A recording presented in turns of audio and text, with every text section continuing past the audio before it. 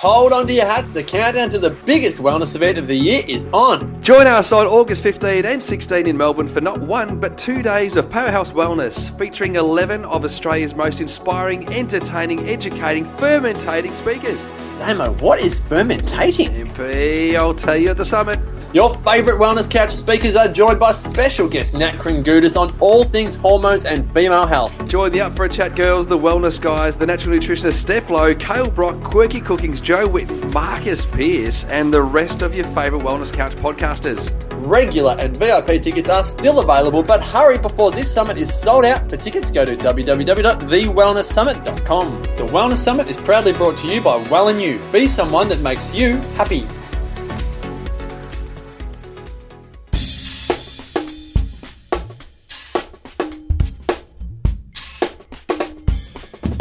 TheWellnessCouch.com, streaming wellness into your lives. Sit back, light the fire, kick your shoes off, because it's time for That Paleo Show with your favourite caveman, Brett Hill. Welcome to That Paleo Show, making the paleo lifestyle easy and accessible for everyone. I'm Brett Hill, and this week I'm really excited to be joined by one of the absolute pioneers in the health and wellness movement, a pioneer in the paleo movement. She's a clinical and holistic nutritionist. She's also a blogger, a podcaster, and an animal lover. So welcome to the show, Beverly Meyer. Thank you, Dr. Brett. That was a very happy intro. That's great. Thanks. I'm really excited to have you on. I had the pleasure actually last night in Adelaide of sitting down with and hearing speak a lady by the name of Cindy O'Meara, who's an awesome Australian who, by the sounds, is very similar to yourself, but has also been in the field for a long time, has a wealth of experience, and it's awesome to chat with people like yourselves who've just been through it and done it for decades, and to borrow some of your experience and to learn from your wisdom. So I'm really excited about this podcast. Well, one of my favorite little stories is that I figured out, for me, okay, I can't eat wheat. Oh, gosh, I can't eat corn. Oh, you know what? It's actually all the grains. And, well, beans aren't working for me. And, well, there goes dairy, except ghee. And, eggs seem to really flare me up, and nightshades are out, too. And this was over a 10-year period. So I laugh, and I talk to Rob Wolf or Mark Sisson or people, and I say, I've been eating paleo before there was a name for this, and teaching this to my clients. So it is that process of self-experimentation that, if you're committed to it, can really pay off. Yeah, it sounds very much like my journey as well, Beverly. People say to me, well, when did you start doing paleo? And I kind of go, well, I have no idea. I started making changes, and, at some stage it probably became a little bit more like paleo, but I didn't ever just stop and go, right, I'm doing paleo. It was just kind of one change at a time. So how did this journey start for you? Obviously, it was to start with a bit of a journey of self-discovery, Beverly. What made you start looking for other answers?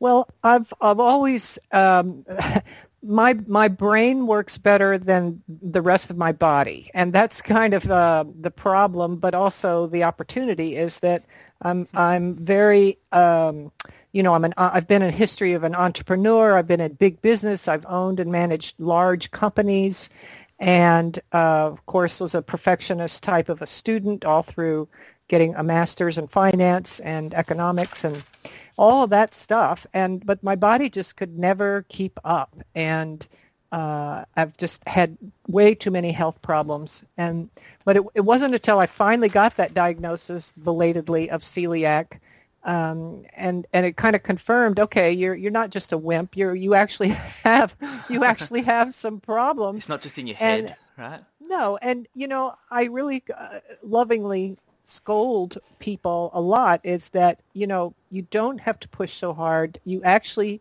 deserve to feel better, and it's not normal to have symptoms and problems that may be common, but it's not normal. And that, let me help you slow down, step back, take a look, and see if you can acknowledge, I'm actually don't feel so great. And that's really the first step to change. I love that, Beverly. I love that you've just said that, because listeners to this show will know that's something I say all the time as well, is the difference between common and normal. It's so important. It's fantastic. So what were your symptoms, Beverly? What was happening with you and your body at that stage? Well, I saw my first outside the box, a very alternative practitioner back in the early 70s. And I had some recurring viral problems that traditional doctors just were not helping. And someone said, you should go see this guy. He's kind of strange. And he does this thing called muscle response testing. And he has thousands of little glass vials that he muscle tests you on these little vials. And then he'll give you vitamins. And I thought, wow, okay, that just sounds really weird.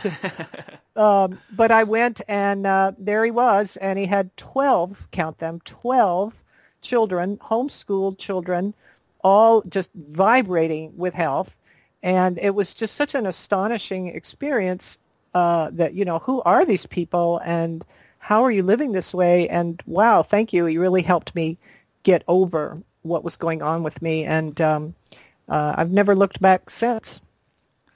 So what was the next step from there? I mean, was that what sparked you to go into and become a nutritionist, or was there a bit more of a journey along the way before you decided to embark on that study? Yeah, that was way back when I was still in college. So, there was college and graduate school and all these big businesses to come. And so it was a whole other life. And but I just pushed too hard. And the body just really couldn't take it. At one point, I finally discovered by saliva testing that I really had complete adrenal failure, had absolutely no adrenal function at all, and was told, you need to be in the emergency room, and you'll be on steroids for the rest of your life. And I've never taken, prednisone or even bioidentical cortisone. I managed to kind of pull myself out of that, but I have had to reevaluate what I can do and what I cannot do. And my work with GABA, the neurotransmitter GABA, I call it the forgotten neurotransmitter because nobody knows what it is, but it's equal to serotonin in every way. And when I discovered I had a severe GABA deficiency 10, 12 years ago, that's the thing at least in the last couple of decades that really turned my health around. So I do a lot of work with GABA. So how and when did you decide then you were going to go and study nutrition and make this a career? Well, I didn't. I was a patient and, a really dedicated patient. I mean, I went all over the city, all over the state, all over that part of the United States. I went to Canada, actually even went into Europe. I went, to see doctors and see, well, what have you got to tell about why this body and brain are so dysfunctional and, too many symptoms to list. But eventually I started figuring out that I knew as much or more than the people I was paying to see. And I realized that I'd absorbed, a medical school's worth of information, traveling and learning and experimenting on all of this for myself, and of course researching it as I went. And that's when I finally got out of my businesses, sold my companies, and took a year off to study for and pass very intensive exams as a certified clinical nutritionist. We're a completely different field from anybody else. We're kind of like the chemists of the naturopathic world, really getting into the cellular functions of, what are those mast cells up to, and why are the Kupffer cells not communicating with their neighbors? So anyway, that's kind of a weird answer, but it's been a journey of helping myself and then deciding, I should really pass this knowledge on to other people. And meanwhile, it's a great excuse to keep studying and learning what's going to help me. Yeah, absolutely. That's the best thing about it, isn't it? The amount of stuff that you learn that helps yourself. I mean, I love doing these interviews because I always learn something that I can take on board, and it's just fabulous to be able to tap into experienced practitioners like yourself. So I'm curious as to how you went at nutritional school, Beverly, because you obviously had a wealth of knowledge before you even set foot in the door of the school. So how did you find that your knowledge correlated with what you were getting taught at school, and how did you deal with that? Well, the Association of Certified Clinical Nutrition was done as a distance learning. It was all done on cassette tapes at that time. So this was in the 80s. So, it was modules and modules of cassette tapes and thing. And then after a year of that, then then on-site, hundreds of us taking our exams. But I didn't have a background in, what is vitamin A and how does it work and what are the properties of amylase enzyme. And, I didn't have a background in that. My background was all in finance. So there was a lot of studying and learning to do. And so I just made hundreds and hundreds of note cards and filed them in my own little system so that if we didn't have computers and Google, right? So you have to keep an index box of hundreds of note cards and file them away. So if you wanted to look something up about vitamin A, you could flip through and find it. And so I guess, when it comes to, physiology and biochemistry, those, they are what they are. You learn the facts and you learn that sort of stuff. But as far as what they were teaching you, as far as, solutions as to how to correct that and how to help people and how to get people back on track, did that fit in with what you'd already learnt for yourself? Well, yes and no. Yes, in that they totally were not part of the what I call one pill for one ill type of medicine. that they're all about discovery, and the most important 3-letter word I know is why. Why is this happening? Yeah. Oh, okay, because of this. Well, then, but why is that happening?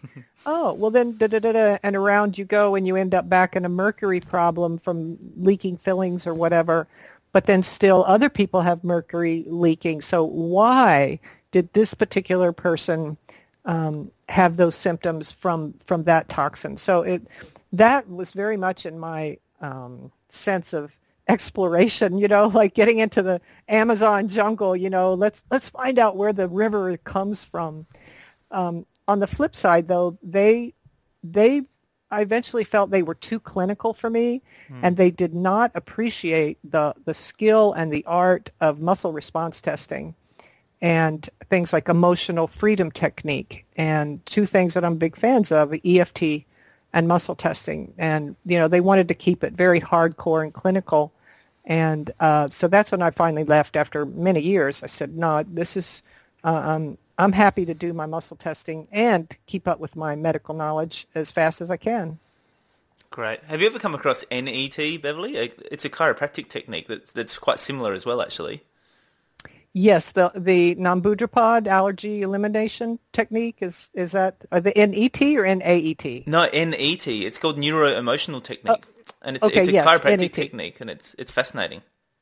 Yes, I have had a little experience with that, but have not trained in that. But yes, it is anything that helps us tap into that emotional puddle of stuff that's locked on to whatever it is that we're experiencing. There's always an emotional puddle around those migraines or that menstrual irregularity or that testosterone problem or whatever it is.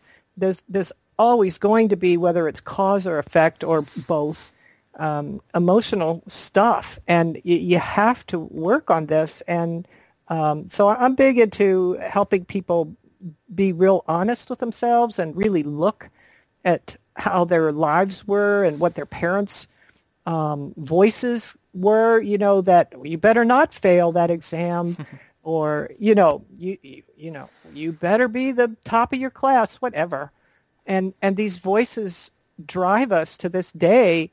And, I think really, I don't know about where you live, but in the United States, and I'm sure it's the same for you, we're so hyper responsive, perfectionist, urgent, paranoid and terrified about every little thing, the text, the email, the traffic, the appointment, got to do it, got to perform, got to do it fast, got to do it right. And this is just a great failing of modern society that personally I trace back to the birth of email and then the cell phone. But everything is too immediate and too or else. And, when you pile that on top of what how a lot of us were raised by our parents or teachers or maybe our first spouse or whatever, this fear of failure. And it really does settle into the body in bizarre ways. You have to go after it. Yeah, well, I think once you understand as you said, the biochemical implications of that and the neurological implications of that and how that does affect that stress response in our body and those adrenal glands and, all those things you spoke about. I mean, it just has a massive effect on the whole body, doesn't it? Yes, and that word stress, we ignore it now. It's just it's a word that doesn't mean anything. People say, "Oh, I'm so stressed out and my adrenals are burned out." And I'm like, no, you don't say that. You first of all, you need to do a saliva test, which you can, in the States, you can order it online and do it yourself. And look at what your cortisol levels actually are and ask yourself that $1 million question. Am I happy in my life? And if not, what areas are not right? And physically, emotionally, environmentally, relationships, whatever, to be a little more in charge, we kind of get swept along, don't we? And like in a big flood. Yeah, absolutely. Well, Beverly, obviously you graduated as a nutritionist. You had this wealth of information. At some stage, you decided you needed to share this more broadly with people. What came first? Was it the blog or the podcast? Actually, it was my clinic. I began seeing clients in about 1985, and my reputation grew because I'm obviously a very strange person because I'm doing things like vitamins and diet and muscle testing, but I help people, and then there comes 5 other members of their family. So it's not hard to grow a practice when you help people. So that was the mid '80s. So it really wasn't until later on I don't know, 10, 15 years ago, I even had a website. So, and then the podcast, Primal Diet, Modern Health, only is just 4 years old. So this is all the blogging and the podcast and Facebook, all that is very new. Well, let's talk about that a bit. I mean, you've obviously got an amazing wealth of experience in health and wellness over at least 3 decades. And, what have you noticed? What have been the changes over that time? I mean, there's probably multiple aspects of that we could talk about. For starters, I guess, what are the changes you've noticed in the health of the people coming in to see you over that time? Well, I have the majority of the people that contact me for help, because, it could be anybody. There are mothers looking for help for their kids, or people wanting to lose weight, but the vast majority of people that contact me are women in their 40s and 50s. They're tired, they don't feel well, they don't look well, their hormones are insane, they're not sleeping, they're having anxiety issues, they can't keep up with their kids. Their parents are starting to get sick, and they're just physically and emotionally, mentally overwhelmed. Yeah. And I just am seeing that more and more as our parents, as the generation in their 60s, 70s, and 80s, their health is failing, and it's putting a tremendous financial and emotional burden on we children in our 40s and 50s to figure out, my goodness, what am I supposed to do with this illness in my parents? So I think that's a huge thing that I've seen is that massive increase in sickness in the elderly. And the irony is that I've always told people that, again, I'm 63 right now, so I would say my parents' generation is the last healthy generation. And so those that are in their 80s and 90s, if they're still in pretty good shape, it's because, and a lot of them are spectacularly. I have a client who's 85 and goes ice skating. I mean, it's just, these are amazing people, but they didn't have TV. They didn't have pesticides. They didn't have breakfast cereal. They didn't have mercury fillings. They didn't have vaccines. They didn't have electromagnetic fields and Wi-Fi, and they had fresh food, and it's just, that's kind of, we in the paleo movement we're so grounded now in, no, I want real food, and I deserve to live a better, happier life. And gosh, I'm insanely busy, but I'm kind of trying to at least keep an eye on who I'm becoming in life so that I don't become a crazy sick person, like many of the people we know. Yeah. So it is all about self-awareness, and that's really exciting to see. Yeah, well, there has been a big change there, then, hasn't there? And it is just that modern lifestyle. You know, the changes in what we eat, what we're exposed to, has just changed drastically. But I guess over that period of time, there's probably been some pretty big changes in the medical or the health landscape as well. You know, what have you noticed over those 3 or 4 decades as far as how people relate to their medical practitioners? How people look at alternative health. How willing people are to look at their diet and all those other things as well. Well, they are much more willing to look at that. I mean, I was there when tofu was introduced. I remember this clearly. I was at Duke University in 1972. It's a dark day. And there was this at the Duke cafeteria. It was discover tofu, and that whole week. They would have tofu chicken and tofu meatloaf and tofu whatever. And it was like, wow, this totally cool food called tofu, and which, of course, I don't eat now. But, that was really when the experimental phase started. But, yes, people are trying new things. But, as humans, we're still very attached to the concept of one pill for one ill. And, that is so frustrating to me that people come in either casually, they come into my clinic because I have a whole natural health center that I own. There's just 7,000 feet of practitioners and meeting rooms. It's just amazing. And sometimes people come in and they'll say, I have diabetes and high blood pressure and I'm on hormones.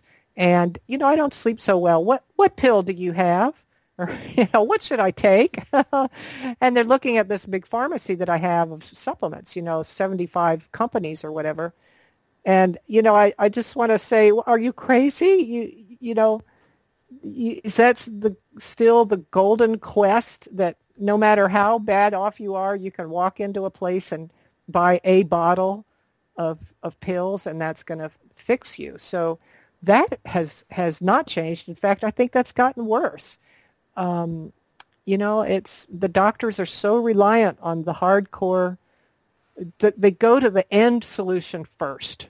They go right for the high dose acid blockers and the high dose diabetes drugs and even the high dose thyroid hormone. And this is all they know to do. Sadly, it's a terrible time to be a doctor, isn't it?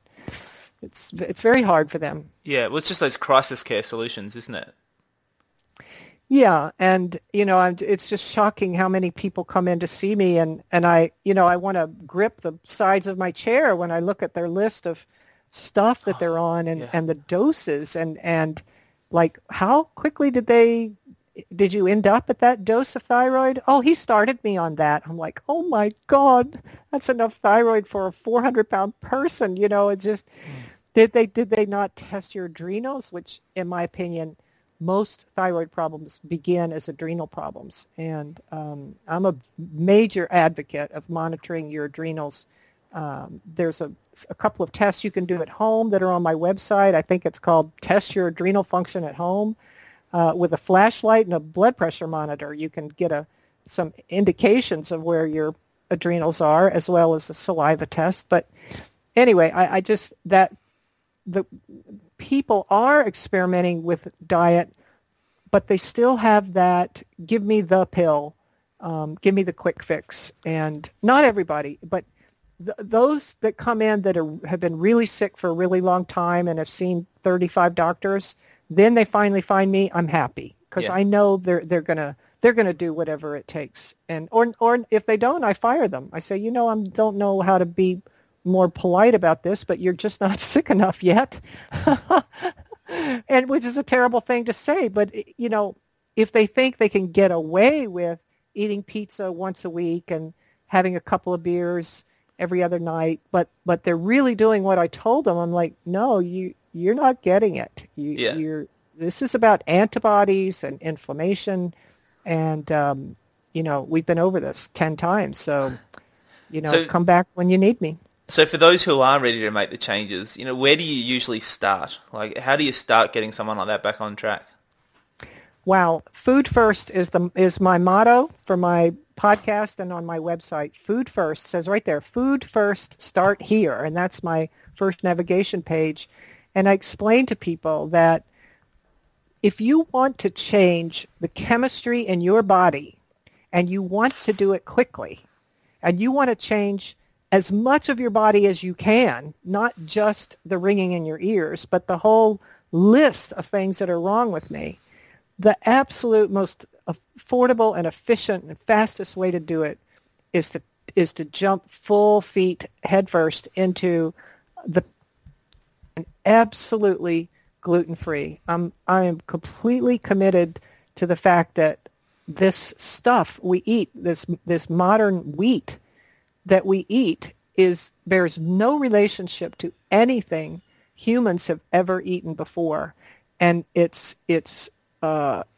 completely alien to our immune systems. And every lab test I've run for extensive expanded gluten antibodies, Cyrex labs, I don't know if y'all can have Cyrex in Australia, but there's 25 different gluten, glutenin, glutein, gluteomorphin, gliadin,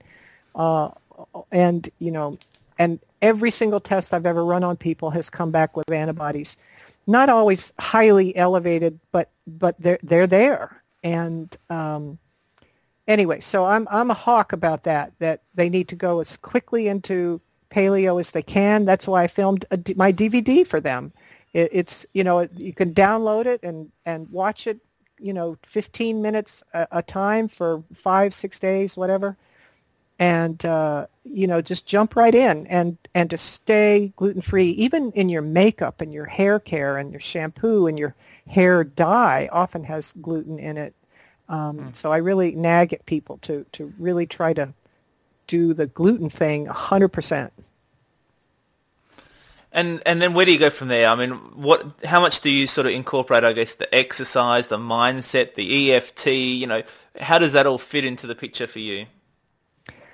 Well, the way that I like to work is I see clients 3 times in which I am doing a lot of history. I'm observing them. I like being in the room with people and noticing slight shifts in their body language or whatever, as well as the paperwork that they fill out in their labs. And then I'm reviewing food diaries each time and giving them food homework.